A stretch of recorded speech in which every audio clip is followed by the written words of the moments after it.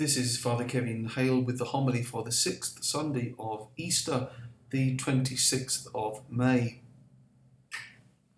One of my earliest recollections from primary school is being made the narrator in the biblical story of Daniel in the lion's den. And I can remember to this day standing centre stage and delivering the opening line, having learnt it by heart, in those days, King Darius of the Persians. What we learn and experience in childhood so often sticks, and this is true of both good and ill. Later in life, one of my music tutors used to say, especially when I got tired of practicing a piece, or at least when I played it correctly and was thus satisfied, that the difference between an amateur and a professional is that the amateur is someone who will learn something until they get it right once, whereas the professional is the one who will learn a piece until they never get it wrong. I was being taught to aim for something in between. From the earliest times of the Church, there's been an emphasis placed on not just knowing God, but learning about Him, so that we both have a personal relationship and can articulate what we believe about God and the faith that we hold. Generation after generation of Catholics have been able to do this by using the commandments and the creed as a point of reference. And the creed has often been spoken about as the scriptures on one piece of paper. And so to know these, the commandments and the creed, is something that we should be able to access with ease and familiarity, much in the same way that a scout or a guide can pronounce the promises that they make. St. Augustine in the 4th century told Christians never to take their faith for granted, but to recite the creed often, daily, so that we do not forget it and that we tell others what we believe.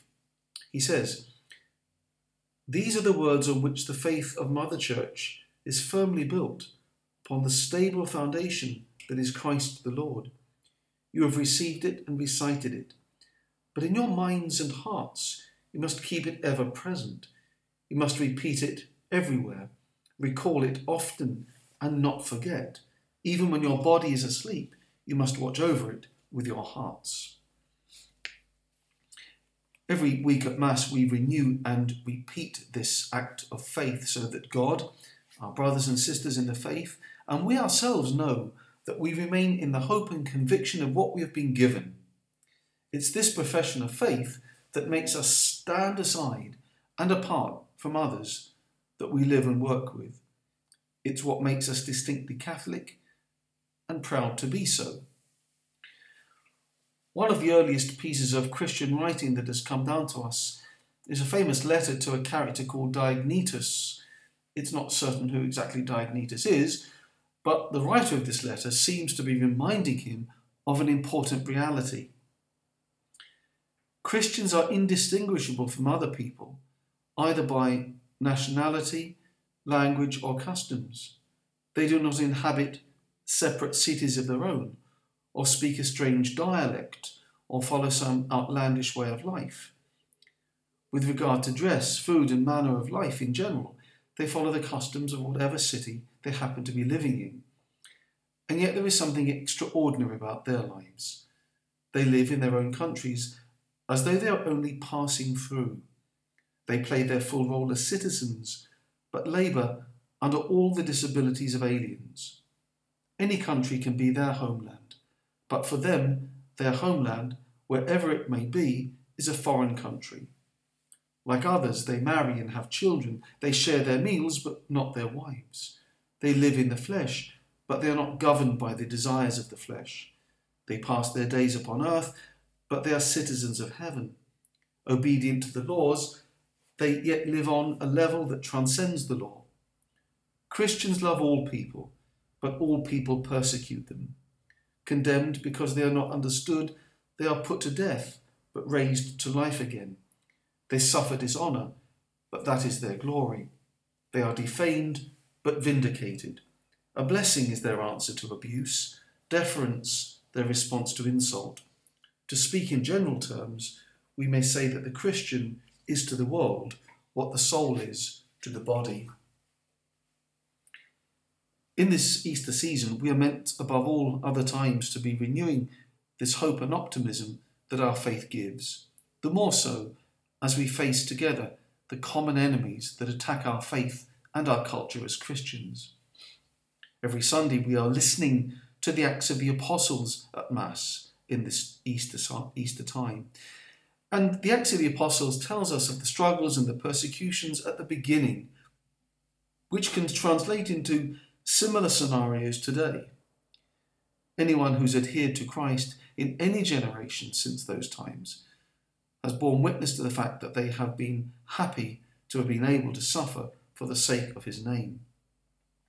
And in recent years we've heard of terrible, shocking sufferings and traumas in the church as a result of the abuse of power and position of a few. I think we all know people who have left the family of the church for one reason or another. But there is never a good reason to leave the church. Personally, I understand on the emotional level, I understand why people feel deep frustration, but there's never a good reason to absent oneself from the font of grace, to leave the source of salvation, to leave the mystical body of Jesus, no matter how badly church people behave or how grave the sin is on the part of church people. We have to stay and change what is wrong. That's what all the great saints did in the history of the church. They began with themselves, because holiness always begins with me. It begins with changing myself. The month of May is coming to its last week, and this time of special devotion that we have to God's Holy Mother.